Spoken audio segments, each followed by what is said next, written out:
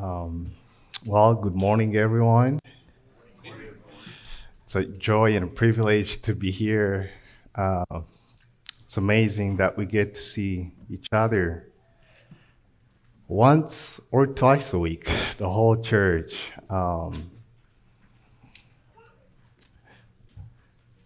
If you can open to your Bibles in Mark 5, we'll read the account there and then pray. Mark 5, chapter 5, Mark 5, verse 1, from verse 1 to 20. It's the title in my Bible says, Jesus heals a man with a demon. I'm going to read. They came to the other side of the sea, to the country of the Gerasenes.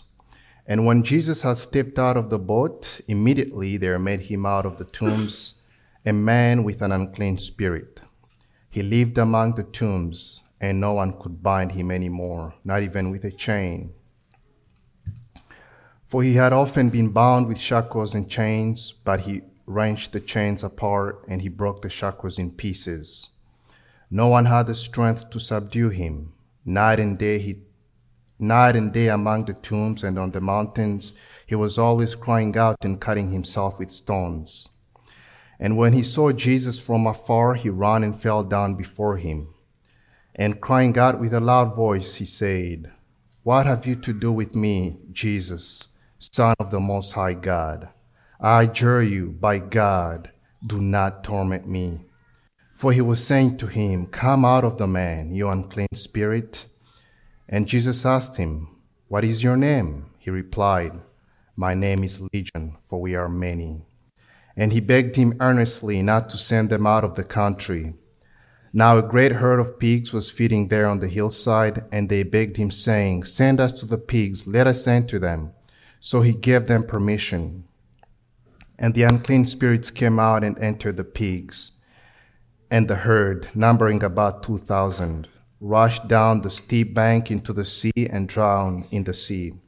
The herdsmen fled and told it in the city and in the country, and people came to see what it was that had happened. And they came to Jesus and saw the demon-possessed man, the one who had had the legion, sitting there, clothed in his right mind, and they were afraid.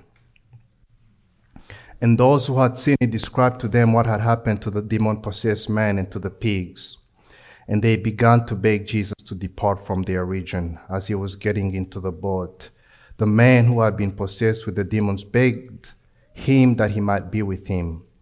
And he did not permit him, but said to him, "Go home to your friends. Tell them how much the Lord has done for you and how he has had mercy on you." And he went away and began to proclaim in the Decapolis how much Jesus had done for him, and everyone marveled. Let's pray. Oh, Father, we thank you for this time, Lord. We thank you for your word. Father, we thank you for your Son. What mercy, what love you've had on us. We thank you for your Spirit, Lord. Lord, you did say you'd go to heaven, Lord, and you'd send the Holy Spirit to us, and you've done so. Lord, we pray, would you help us this morning? Would you help me, Father? Would you help, Lord? Lord, would you increase our faith? Would you feed us from your word? I pray in your name. Amen.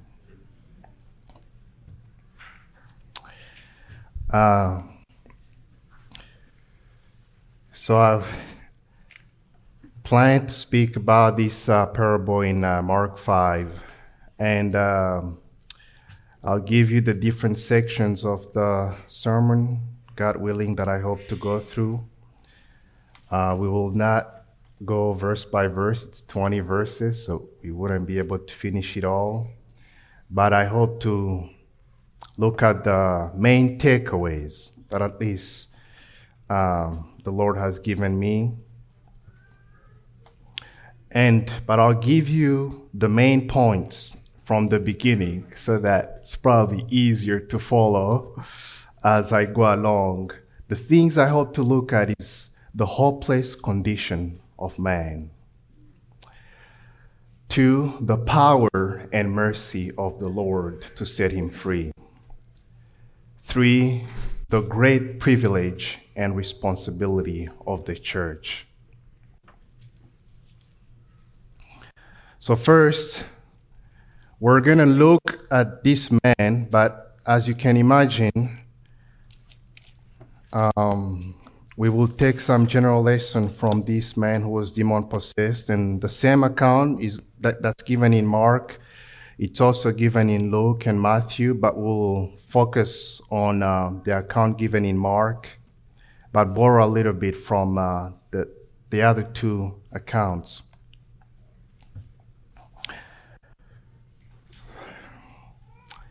Now, I know you feel like me.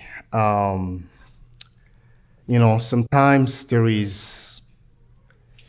it's easy to feel like, even though we know this is a Bible, this is a Word of God, but we are 2,000 years away, detached from these these were real people.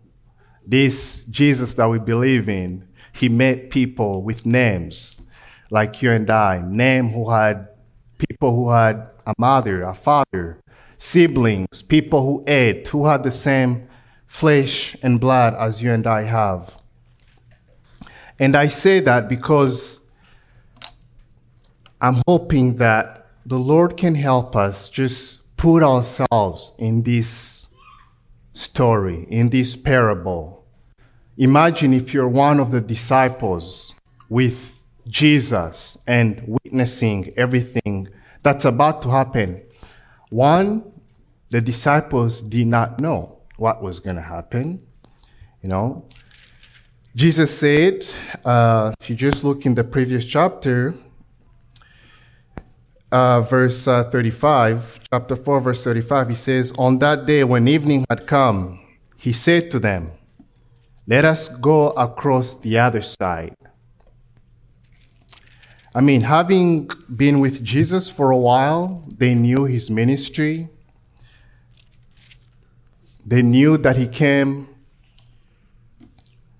to seek and save that which was lost, but they didn't know exactly who, how, when. And Jesus tells them, "Let's just go." They go, and we start off in verse 1 of chapter 5. They came to the other side of the sea, to the country of the Gerasenes. And when Jesus had stepped out of the boat, immediately there met him out of the tombs a man with an unclean spirit. Now there are the disciples, and there is the man. And if we just read the description, I'm going to read for you. The description of the man is given in verse 3, 5, but I'll read a little bit from Luke and Matthew, how the Bible describes this man before Jesus met him. The Bible says he lived among the tombs, and no one could bind him anymore, not even with a chain. For he had often been bound with shackles and chains, but he wrenched the chains apart, and he broke the shackles in pieces. No one had the strength to subdue him. Night and day among the tombs and on the mountains he was always crying out and cutting himself with stones. That's Mark. Luke says, for a long time he had worn no clothes, and he had not lived in a house, but among the tombs. For many a time it had seized him, the demon. He was kept under guard and bound with chains and shackles, but he would break the bonds and be driven by the demon into the desert. Coming out of the tombs, this is Matthew, so fierce that no one could pass that way. So here is a man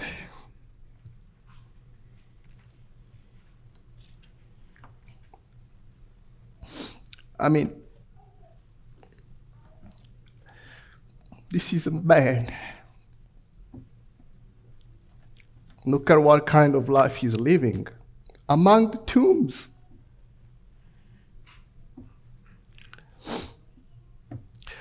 People who could help him, they weren't really helping him. They were, in a sense, helping themselves. He was dangerous to everyone else. So they tried to, bind him with shackles and chains. He broke them.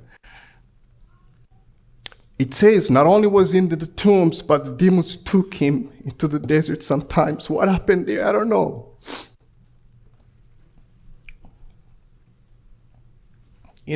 Matthew says he was so fierce that no one could pass that way.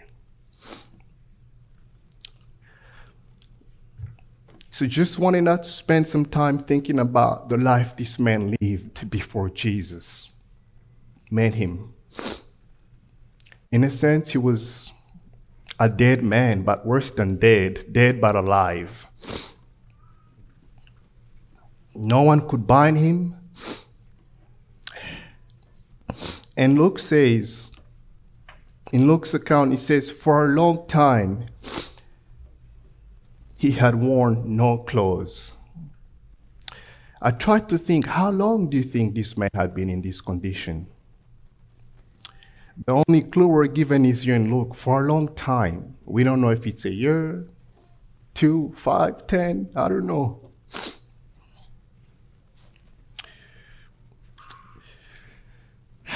I have a son, and I'm expecting, by the grace of God, another little one.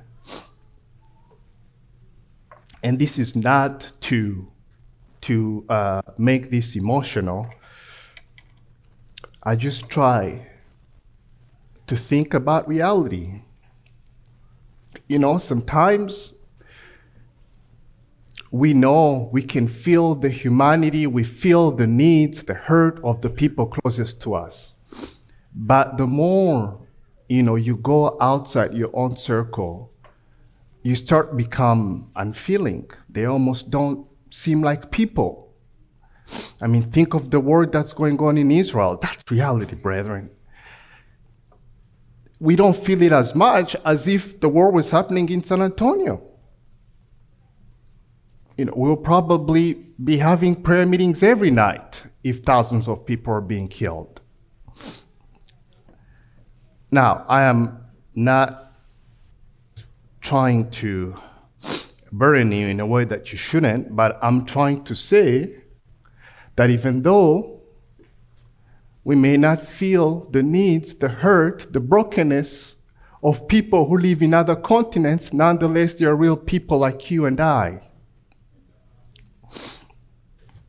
So this man, once, that's why I said, my son, once he was born of a mother who nursed him. He had a father. He was a little boy, like other boys. He liked playing. Maybe he had siblings. They played together. They had friends. But sometime, whether it was when he was 10 years old, 15 years old, 20, sometime, some demons entered the man. And it's interesting because the way the story puts it, it seems like at one point they were able to put chains on him. But later on, no one dared get close. So maybe things increasingly got worse. So we don't know. I'm just trying to use my imagination. But yet, it became so bad that he was pretty much not living within society, the society of the time. He was living in tombs. Whether people shunned him or whether whether he ran away, the demons took him away, we don't know. But this was his life for we don't know how long. Luke says for a long time. And here he is, just another day with devils It's just another day to him. He's bound by demons. He cries day and night. There is no hope for him. Who knows how long he was going to live? How long is a life like that sustainable? I don't know. Maybe the devil is just hoping, I have the man. If I can kill him in this condition, he's mine forever. But the devil is planning, God is planning. And thank God. Jesus tells his disciples, let's go, let's cross the sea. Let's go change that man's life. The disciples don't know it. And we pick up the account in verse 6. Excuse me.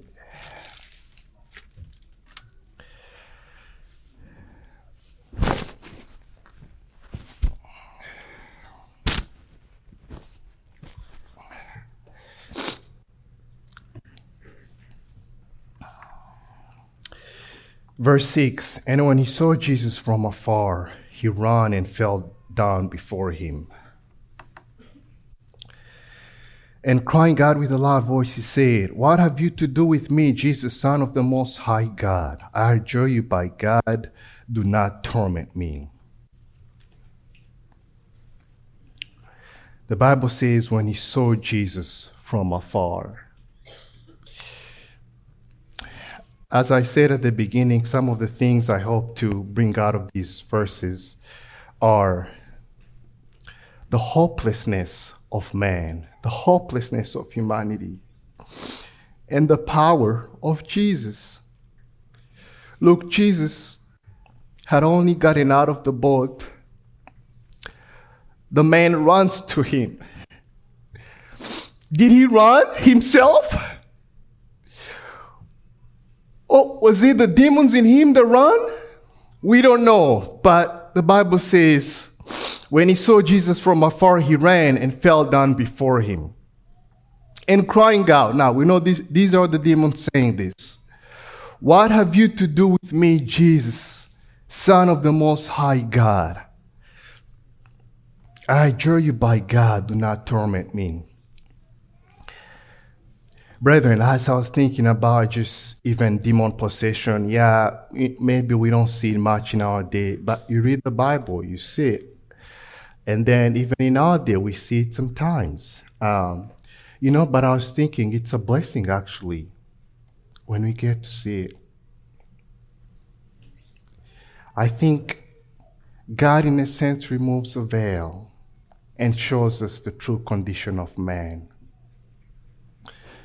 It's so easy for a heart to get hardened and look at men, lost men, and think they are okay.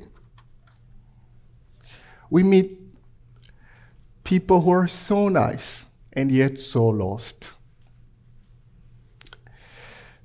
And so it's a blessing when God shows us, no, they're dead inside. And Matthew, so I see the condition of man, but let's look at the power of Jesus Christ. Demons. In some sense, they had known Jesus before they became demons. And they still knew him. If you read, we read this in multiple places. The devil and his demons knew who Jesus was. They said, what have you to do with me, Jesus, Son of the Most High God? In another account, because Jesus did not want to be known, still in Mark, but we're not going to turn there.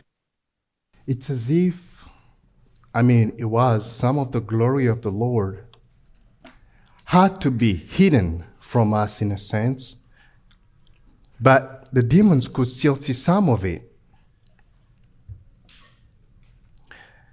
Look at the contrast between the power of the Lord and man. In Matthew's account, we read that he was so fierce that no one could pass that way. But when Jesus came, they cried out. These are the demons crying out. What have you to do with that, O Son of God? Have you come here to torment us before the time? This brought to mind the verse, what fellowship does light have with darkness? Jesus was so pure, demons are so dark, that they know the only contact they have with Jesus is torment to them. They know their time is coming, but they say it's not time yet. Now you'll see later where I'm going with this, but brethren, we have the Holy Spirit of God in us. And look at how the powers of hell respond to the Lord. They don't want anything to do with him. But Jesus talks to them. He has a conversation with them. It says, for he was saying to them, verse 8, come out of the man, you unclean spirit. And Jesus asked him, what is your name? He replied, my name is Legion, for we are many. I looked up Legion, how many people are in a legion, and Google told me there's about 3,000 to 6,000 men in a legion. I think that's believable because if you look later, some of the pigs that go into the sea, the Bible tells us that it's 2,000 of them. But, yeah, can you believe that? 3,000 in a man and he's still alive? But look at Jesus. Brethren, look at Jesus. I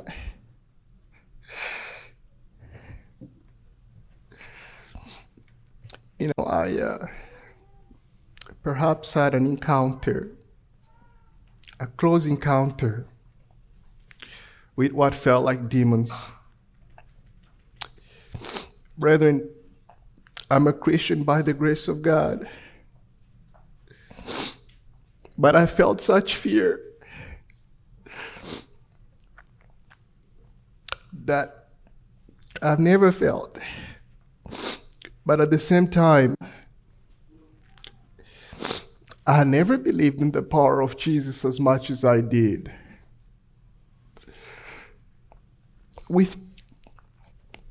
Jesus is talking calmly. They're begging him. They're going to be tormented by just the presence of Jesus. They want to run away. They're not afraid of man. They're afraid of Jesus. This is God, his presence.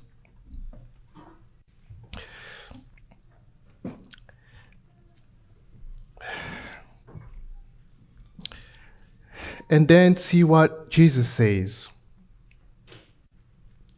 So we're looking at the second part here. We looked at the man, now we're looking at the encounter. When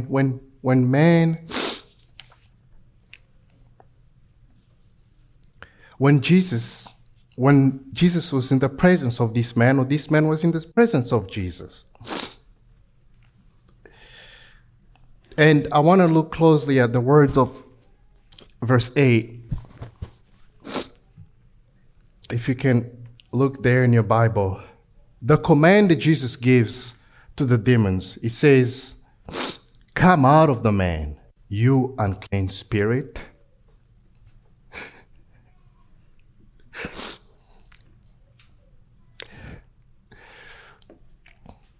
I mean, imagine if you had been there and you witnessed everything. Would you jump for joy? That's how I feel. I want to jump for joy. Thank you, Lord. Jesus says, come out of the man. This was a real man. It's as if Jesus had looked at a man I'm going to use you, Chris. Show me who's Chris. And Jesus looks at the man and says, come out of the man, Chris. Not just come out. Words that are maybe meaningless. And Brent, that's another thing I want to press upon you. We have a personal Savior. He knows each one of us by name. He came to me one day and said, Prince, you are free.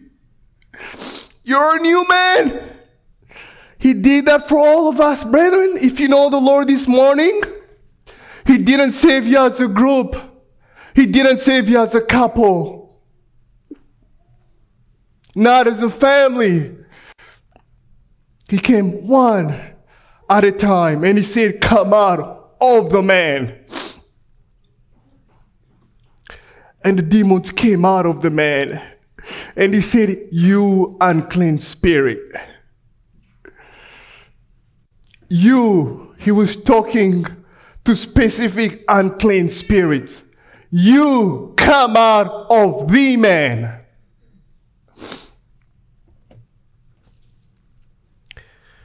Lord, and His word came with power. We know how the story goes. Let's read it. Verse 11. Excuse me for a second, brethren.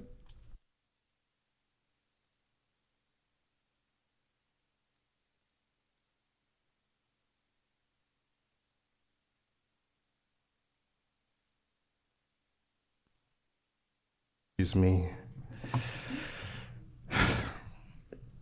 Verse 11.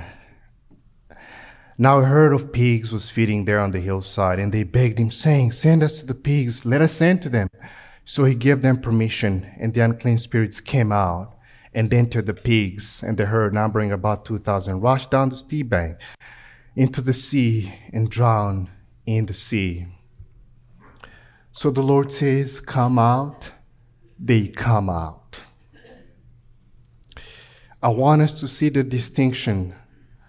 The man before Jesus, the man during the encounter, and the man after the encounter. And so here we're seeing what's happening during the encounter. Jesus says the words, the demons come out. They come out of a specific man.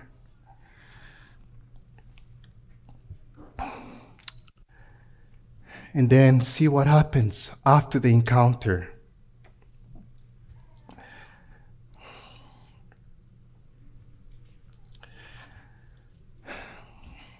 Verse 15. And they came to Jesus and saw the demon-possessed man, the one who had had the legion, sitting there in his right mind, and they were afraid. They came to Jesus and saw the demons-possessed man,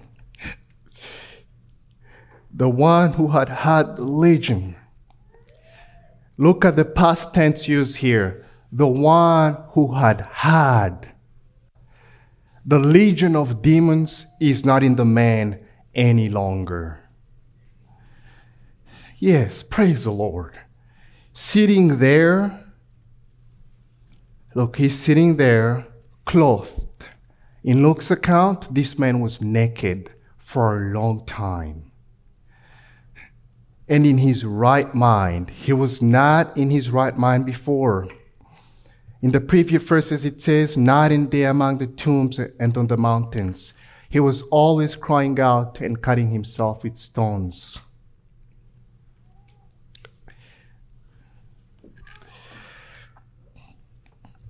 So he's sitting there, he's clothed, he's in his right mind.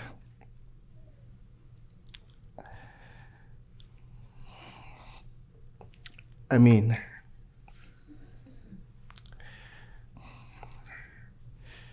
see the difference that Jesus makes. With Jesus, there is a past and there is a present.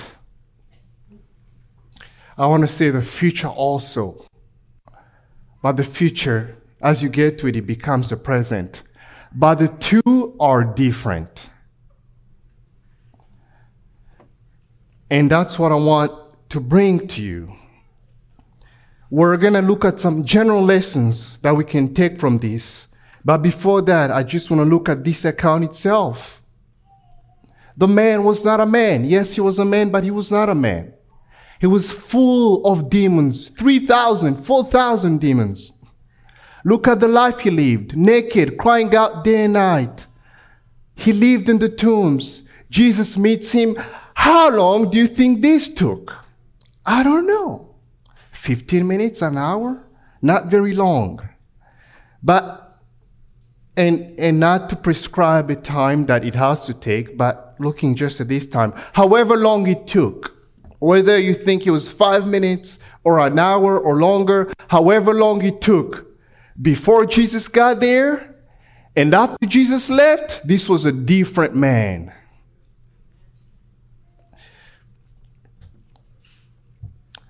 And the people noticed. At the end of the verse 15, it says that they were afraid. You know, we can read the rest of the account. But brethren, as I just read this, and as you read your Bible, you know, I wondered, obviously there is a lot that we can learn from this verse, but in one sense also you can say, I don't know how much we can learn. Is it just knowledge that we store in our mind and praise God for what He's done for people who lived 2,000 years ago?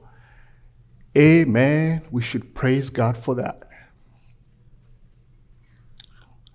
But I want to look, what are some of the application for you and I here? I mean, I'm looking at the names. You are living in the 21st century. You have a Bible. I will give applications for Christians and for those who are not Christians. But let's start with you who believe in the Lord. What can we learn from this? Now, not just for Christians in general, what about us GCC in San Antonio, 311 Hedges? See, I think if the Bible never gets to us, then in a sense, it was all in vain. If I don't preach to myself, then, brethren, my lips are only talking about things I don't believe. And if I don't try, brethren, to think about what application do these verses have for you? Looking at the date, October 22nd, 2023. Will this make any difference? If it doesn't, then why do we meet? Obviously, I believe better things, brethren, but I want to stir you. I want to stir you. Brethren, when we meet here every Sunday, every Wednesday, we're not just coming to talk to one another and ask one another, how was your week? Good, our work was like this and that, and that's all. Have we met with God? Are we feeding from the Word? So, Lord helping me, I'd like to bring some applications. One way we can apply these verses to us is maybe see how. I said it earlier. What is all of humanity outside of Jesus Christ like? And we believe that, and we live in light of that. I'll just read some description of what the Bible gives of everyone who's outside of Jesus. You don't have to turn there, but I'm reading from Romans 3. This is what the Bible says about humanity outside of Jesus. None is righteous, no, not one. No one understands, no one seeks for God. All have turned aside, together they have become worthless.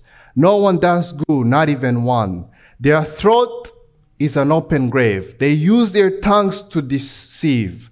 The venom of asps is under their lips. Their mouth is full of curses and bitterness. Their feet are swift to shed blood. In their paths are ruin and misery. And the way of peace they have not known.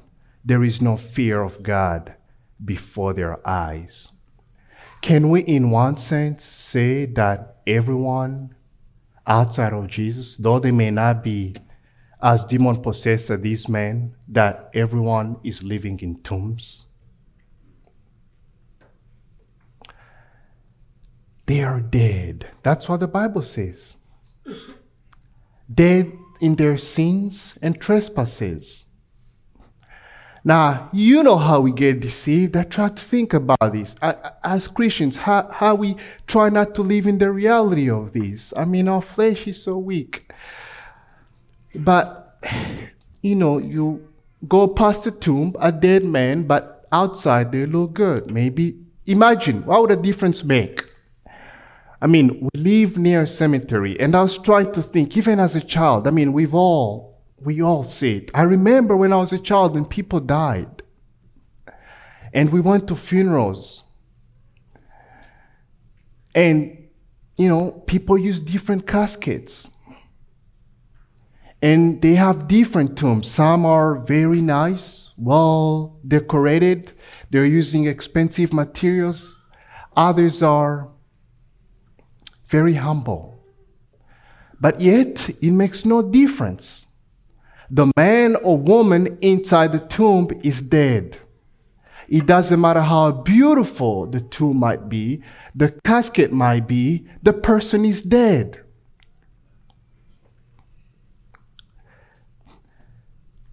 So, brethren, even with humanity outside of the Lord, they're all in tombs. They're all dead. They are all bound by the devil.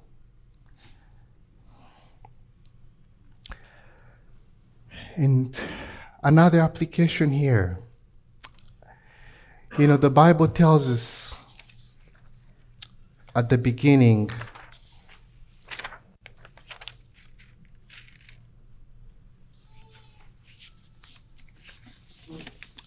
some of the ways other men had tried to help this man.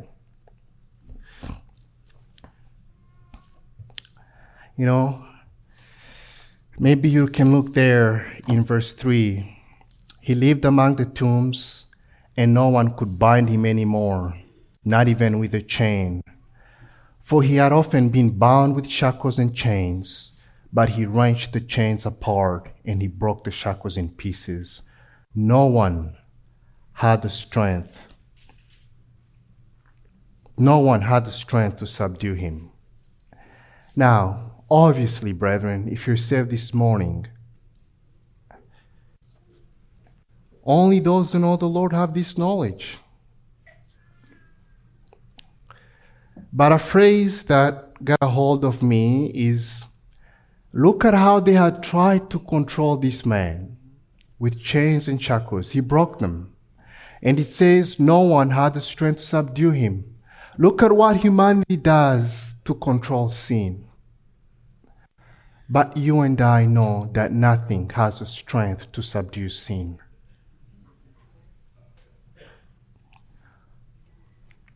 You can think back. I was actually hoping to try to remind you, before you were saved, think back.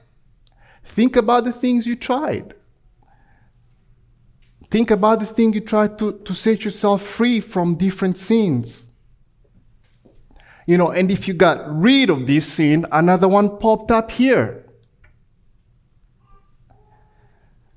No one had the strength to subdue him. And look at the methods they use, all external. But all external methods are useless, and no one can change the inside of a man but the Lord. Now,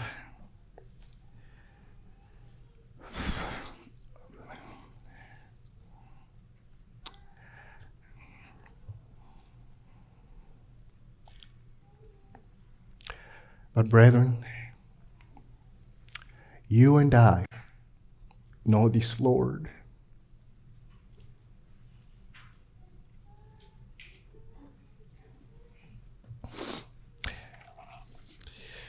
Brethren, I thought as I was preparing, what's my love like for the lost? I tried to think of this man when he had been set free, was a free man. He loved the Lord. Tried to think of him. The Lord told him to go back. Tried to think of him when he heard of other men who were demon-possessed. Tried to think of him. How did he respond? How did he react? Maybe he heard, hey, there's another demon-possessed man over there. You know, we've put chains on him and he's away from society, so maybe he's okay. Can you imagine this man thinking of other men who are like him? Can you see his spirit being provoked? Can you think, I know one who can set him free. He has set me free. Brethren, the Lord has done that for you and I, if you know the Lord this morning. What's our love like? I include myself. What's our love like for the lost? Think of this man praying to the Lord, saying, Lord, you've done it for me. You can do it for him. I'll even go if you send me, if you come with me. I know with your word, even if he has 4,000 demons, they'll all come out. He'll be a new man, a new woman.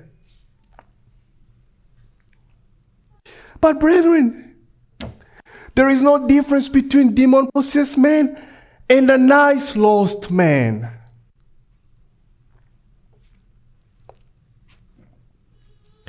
Brethren, we know Jesus. And I was trying to think. Excuse me once again. I tried to think, that's why we're here. That's why we're meeting this morning, to stir up one another, that we may live in light of these realities. And I tried to think of all the ministries we have, brethren. I thought of Friday night evangelism. I thought of Heaven for Hope, campus evangelism, the different missions, the church in Manchester, in Nepal. Think of our prayer meetings.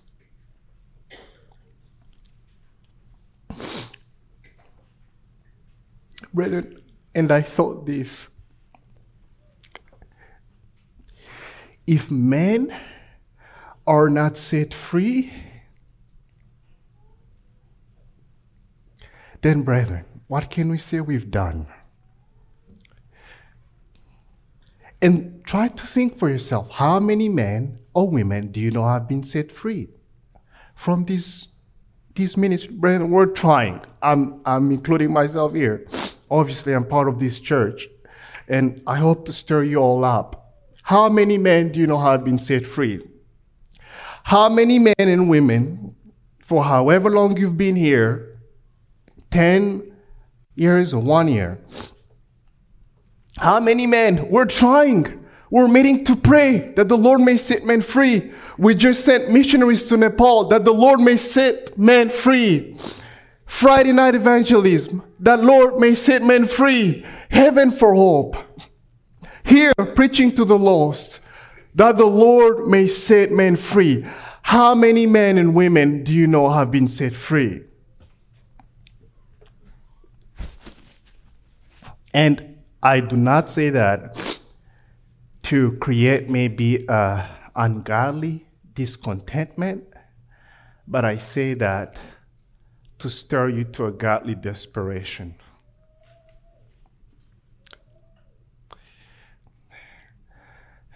Brethren, we know if we can take a sinner and bring him in the presence of the Lord, he'll be a different man.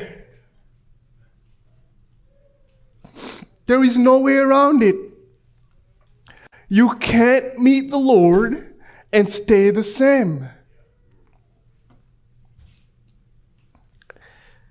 You know, try to think of some of, I doubt there is any among us, but, you know, the Lord said things like, it is better that I go away, telling his disciples. The reason I think about that, maybe you could think, well, this kind of Lord, this kind of Jesus is only the Jesus of a book. He's not a real Jesus. But obviously, I don't think any among us believes that. But the reason I'm saying this, brethren, sometimes we believe things in theory, but it takes a long time for them to become reality. We believe them in degrees. That's just the reality of the Christian walk. But the Lord said things, it is better that I go away. Why do I say that? He said, you will do greater works than these. Greater works than the Lord had done. You know, maybe you could say, you know, if Jesus was here in the flesh, we would see these kind of people getting saved. We'll see so many salvations than we see now. But Jesus himself, no, it's better. He said it was better than I go. And he said, you will do greater things, greater works than what I've done. And, you know, after he had died and resurrected and met with his disciples and those who were with him during that last day, these are some of the words he said to them. I'll just read from Acts. And while staying with them, he ordered them not to depart from Jerusalem, but to wait for the promise of the Father, which he said, you heard from me, for John baptized with water, but you will be baptized with the Holy Spirit not many days from now. Again, but you will receive power when the Holy Spirit has come upon you, and you'll be my witnesses in Jerusalem and in all Judea and Samaria and to the end of the earth. All these, now, he said these words to those who were with him, and then they saw him going to heaven. And this is what they did. All these with one accord. This is on the day of Pentecost, what happens right before. All these with one accord were devoting themselves to prayer together with the women and Mary, the mother of Jesus, and his brothers. Now Jesus told them, wait for the promise. You'll receive power to be my witnesses. In other words, he's saying, wait, you'll receive power. You'll be able, through the Holy Spirit, to set men free. And they waited, and they prayed, and we know what happened. 3,000 men were saved in one day. And we read the book of Acts. We see what happens over and over. They get together again and they pray. I thought, brethren, if you're honest with yourself and read the book of Acts, do you see that we have as much of the presence of God as that first church did have? Will you just say that that was only for then and not for now? Look at the difference. I mean, what difference does it make? It's lost souls or saved soul. Is God is glorified or he's not glorified?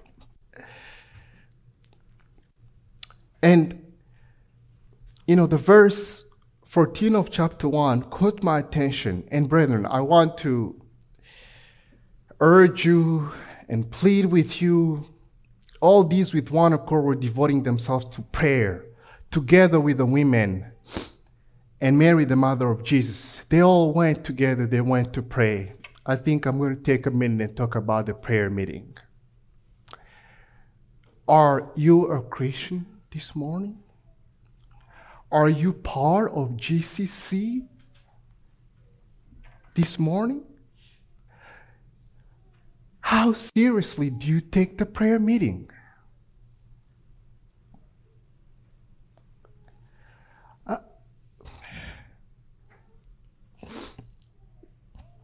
I don't think, brethren, any of us, if you're a Christian, you should miss a prayer meeting.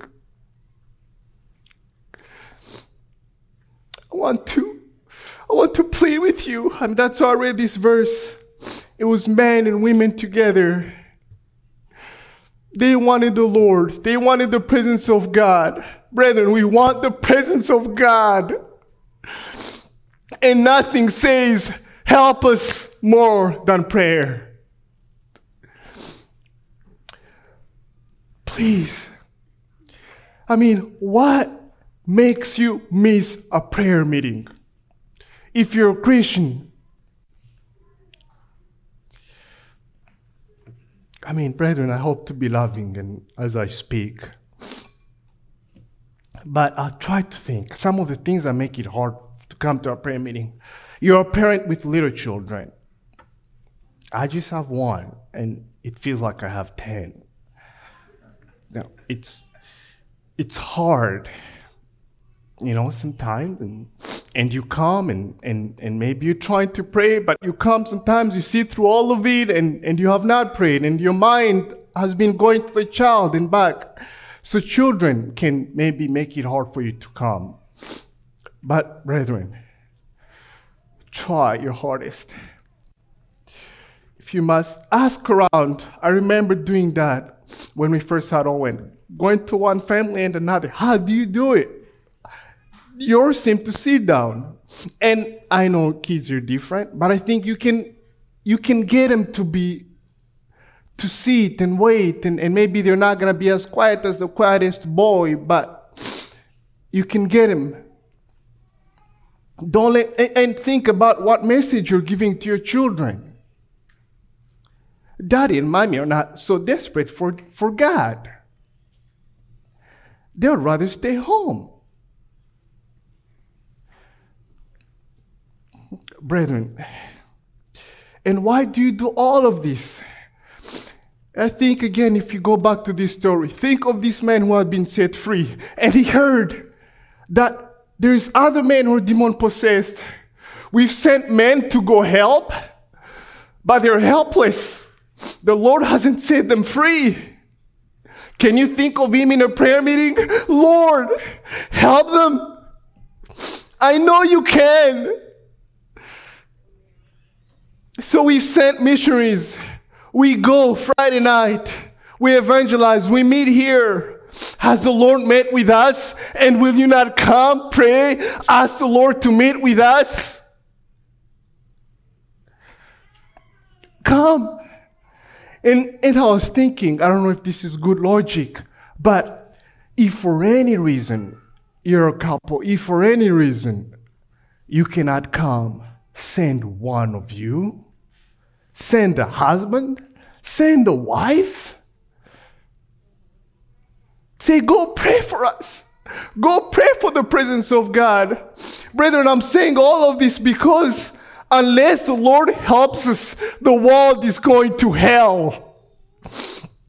And you and I, who have been set free, are going to sit around and care less and not pray for those who've gone, not seek God in our midst. Think of this church. Think of our many weaknesses.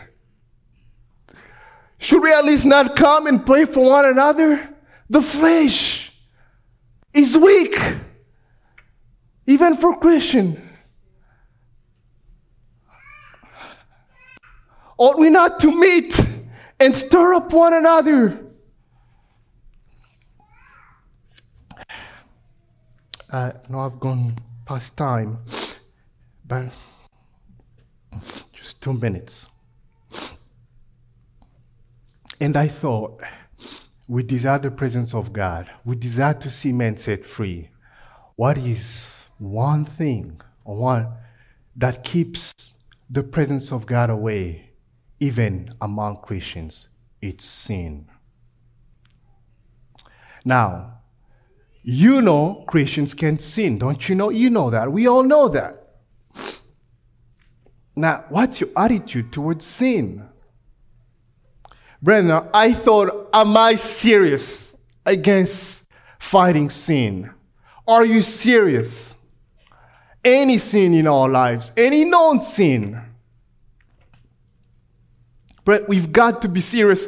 And I thought, if we're not serious, if we know, let's at least meet and pray for one another, that we may live holy lives.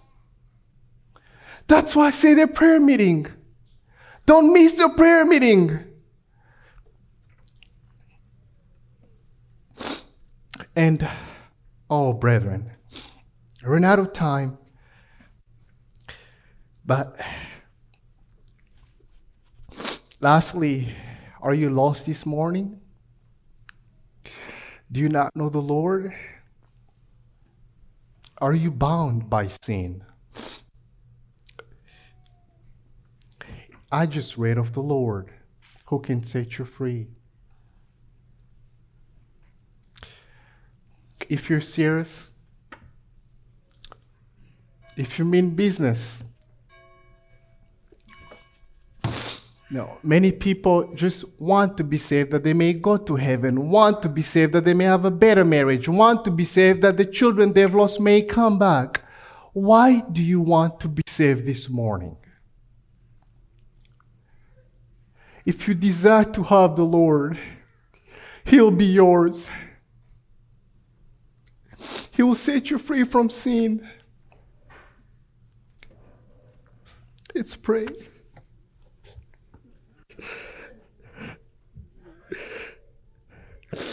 Oh Lord, we pray for your presence, oh God. Lord, help us. Lord, help me. Help GCC, Lord. Lord, forgive us for our indifference towards dying souls, Lord. Forgive us for taking sin lightly, Lord. Help us to be serious, Lord.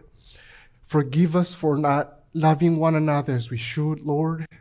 Oh, Lord, help us. Oh, Lord, we know you make the difference. Lord, we know your presence and sin cannot coexist, Lord. Lord, we know. Lord, we want you. Father, help us. In your name I pray. Amen.